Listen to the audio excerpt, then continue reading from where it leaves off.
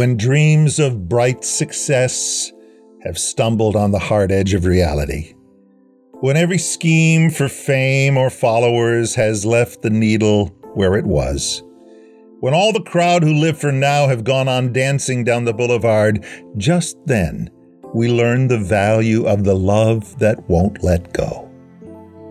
It's Father in the driveway saying softly as we pack, "You can come home again." A colleague asks us on the elevator ride, "Are you okay? When would you like to talk?"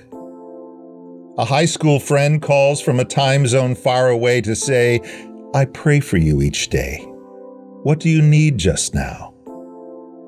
We learn the ceaseless grace of God from people still receiving grace.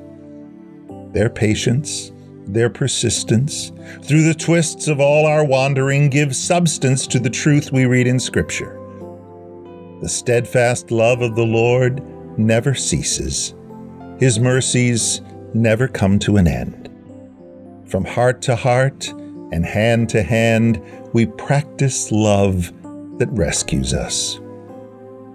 And one day soon, we will be saying to some other soul, "What do you need just now?